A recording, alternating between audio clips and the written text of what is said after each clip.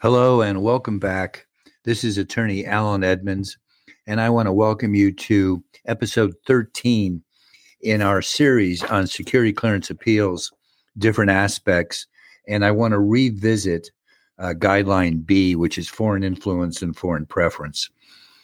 The guideline is one of the most popular used by the Department of Defense to deny or revoke a security clearance. And as you know from previous episodes, Guideline B deals with foreign influence. And we have been helping active duty and civilian DoD employees and contractors for over 45 years. We're delighted to speak to you today and share this information with you because knowledge is power. These cases are very complex. They are not what they appear to be. And throughout this series, I think you've realized both with MSPB, Merit Systems Protection Board, and military discharge upgrades, and in this case, security clearance appeals, that retaining counsel, and specifically the Edmonds Law Firm, is a very, very smart and appropriate way to proceed because there's so much at risk. In this case, as in others that we're about to discuss, this is an actual case that we won. The risk and the downside pertains to you professionally. If you lose these cases, you've lost your clearance. And if you've lost your clearance, you've lost your job. And if you've lost your job, then your whole career is suddenly sidelined until you find a different path forward outside of the intelligence community where no security clearance is necessary. Our office is available coast to coast. We have offices in 5 different states, and you can reach us at 800-481-2526. We also are available for confidential consults, which are paid, and we represent people from the very inception of the security clearance process right through the appeal. So that includes investigative interview preparation, and we also represent people for interrogatories and discovery, and of course hearings and responses to statement of reasons. And I want to say, because this question keeps arising, we also represent people for different hearings before different agencies. That could be the Department of Energy. It can be the Department of Defense, Department of Homeland Security, virtually every federal agency, Department of Veteran Affairs, the State Department. We have experience with all of those agencies. And when I say experience, I personally have done over 3,500 hearings. Our attorneys are very experienced and are litigators. So call us. We're happy to help you dig out from these types of allegations. But let's talk about today's case. This just came in. It was a Guideline B, and Guideline B states foreign contacts and interests, including but not limited to business, financial, property interests, are a national security concern if they result in divided allegiance. So this is a real powerful first sentence in the guideline. If you have business interests outside the United States, that's a concern. What kind of business interests could you have? You could have property in another country. You could own a business in another country. You could have a rental such as Airbnb in another country. The guideline goes on to say that another concern is financial. Well, what kind of financial concerns can you have under Guideline B? And the answer is, one, you could have bank accounts. What if you had a bank account in Pakistan or India or Lebanon or Egypt or Germany? That's a financial interest that creates a tie between you and that country. And it also signifies that at some time in the future, you're probably going to go back to that country because you have financial interests. One of the most common financial interests that we see are houses or property. And that can be property that you already own, that's already in your name, or it could be property that you might inherit. And that's a concern. We know how to deal with that at the Edmonds Law Firm. We've dealt with that issue hundreds of times. The guideline specifically talks about property interests, and sometimes this is business interests as well. We've had clients that owned stock or had an ownership interest in corporations in India, for example. And we won those cases, but it took a lot of preparation as far as exhibits and proof and mitigation.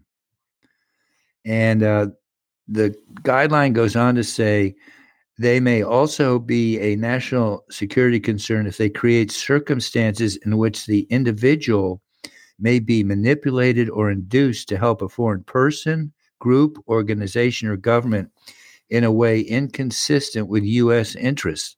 So here the government, the United States government, and specifically Department of Defense, is concerned that you may know people or have business interests that a foreign government could use to influence or manipulate you. And of course, that depends on the nature of the relationship. But again, to unwind this, the Edmonds Law Firm has this experience. We can reduce or mitigate or even eliminate some of these concerns. So that's what this individual was facing. We're discussing a Guideline B case, an actual case. He got a statement of reasons under Guideline B. And I've just read to you the general allegations. And then under paragraph 1A, it specifies with more detail their concern. And it says, quote, "You have two brothers that are citizens of Lebanon and residents of Saudi Arabia." So let's unpack that. First of all, the government is concerned because there are relatives, primary relatives, that are living in a foreign country. If you have family members still living in a foreign country, that's a concern. Here, the second issue that's really of a concern is the countries involved. Both Lebanon and Saudi Arabia are countries of concern.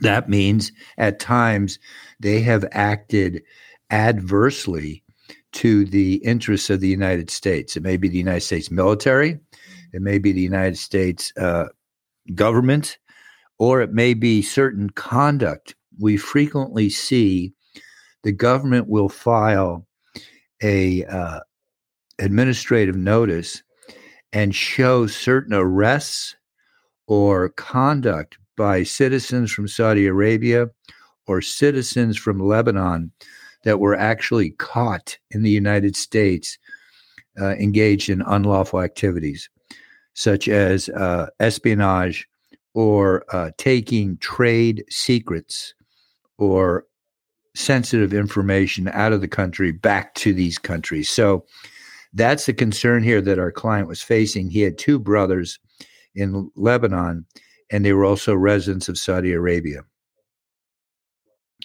We dealt with that. We dealt with mitigating factors of the two brothers, and we had a long discussion in our written response to the SOR.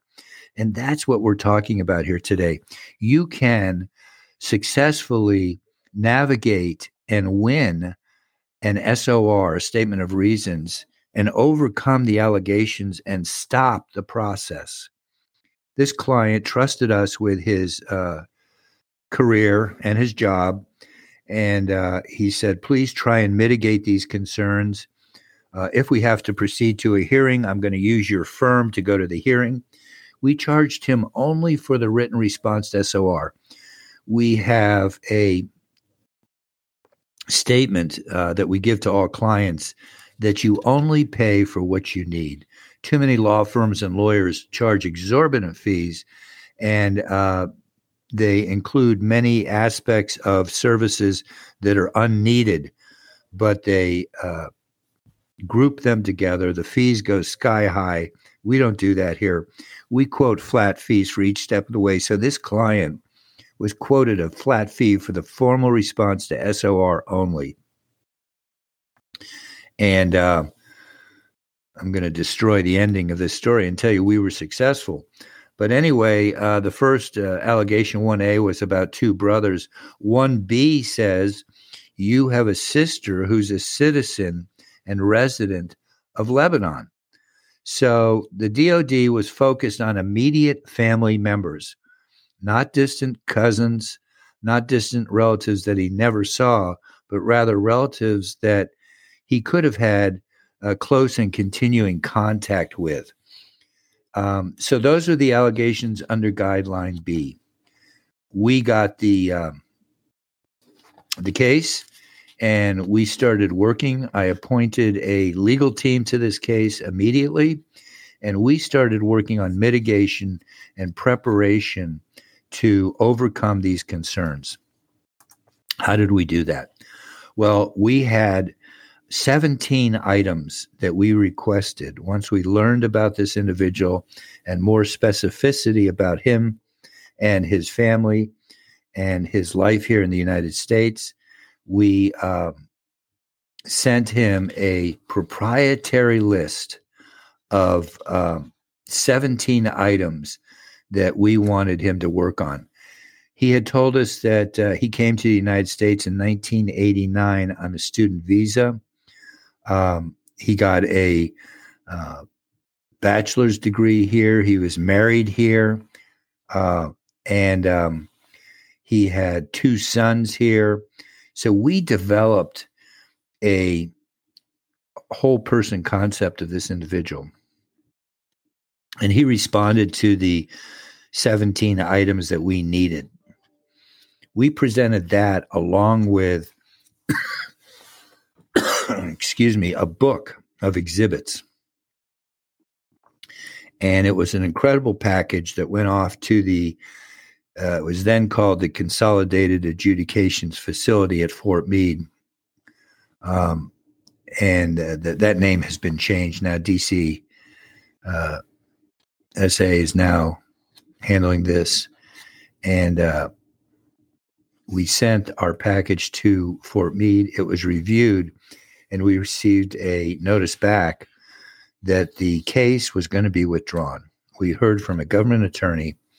They had reviewed our response and said that we had mitigated completely the concerns that were raised in the SOR.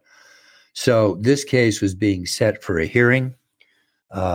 I know all of the judges and all of the government attorneys.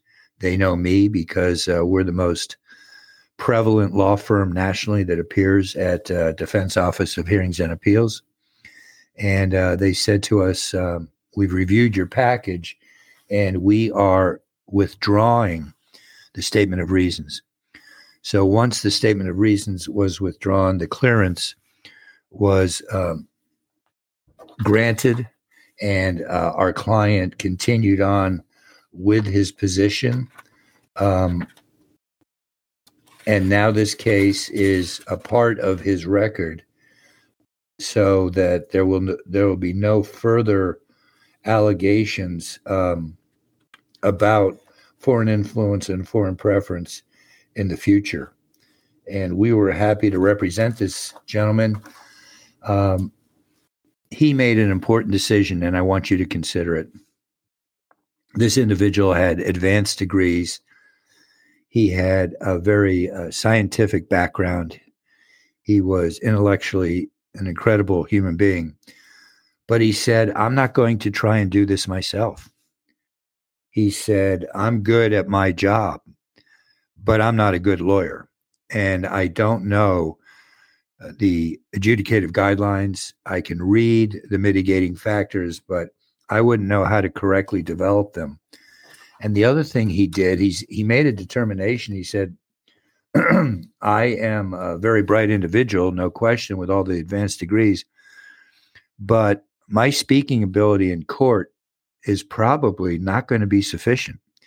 And I'm not going to be able to handle objections to evidence and I'm not going to be able to handle cross-examination of any witnesses and presentation. And so he decided to invest in himself and spend the money to retain our office. Today, you can bet he is very happy that he made that decision. And we are very happy he made that decision because we enjoy helping people save their careers and keeping their family intact. So if you are confronted with this type of situation, I hope you will not respond to an SOR or interrogatories. I hope you will not just sit down with an investigator without calling us first. You might find that our advice and guidance can totally make the difference for you in your profession. Call us at 800-481-2526 with questions. Visit us on Spotify, where this is going to be posted along with other platforms, or YouTube. We have short videos there. We add to both platforms on a weekly basis. This is Alan Edmonds. Call me, and thank you very much.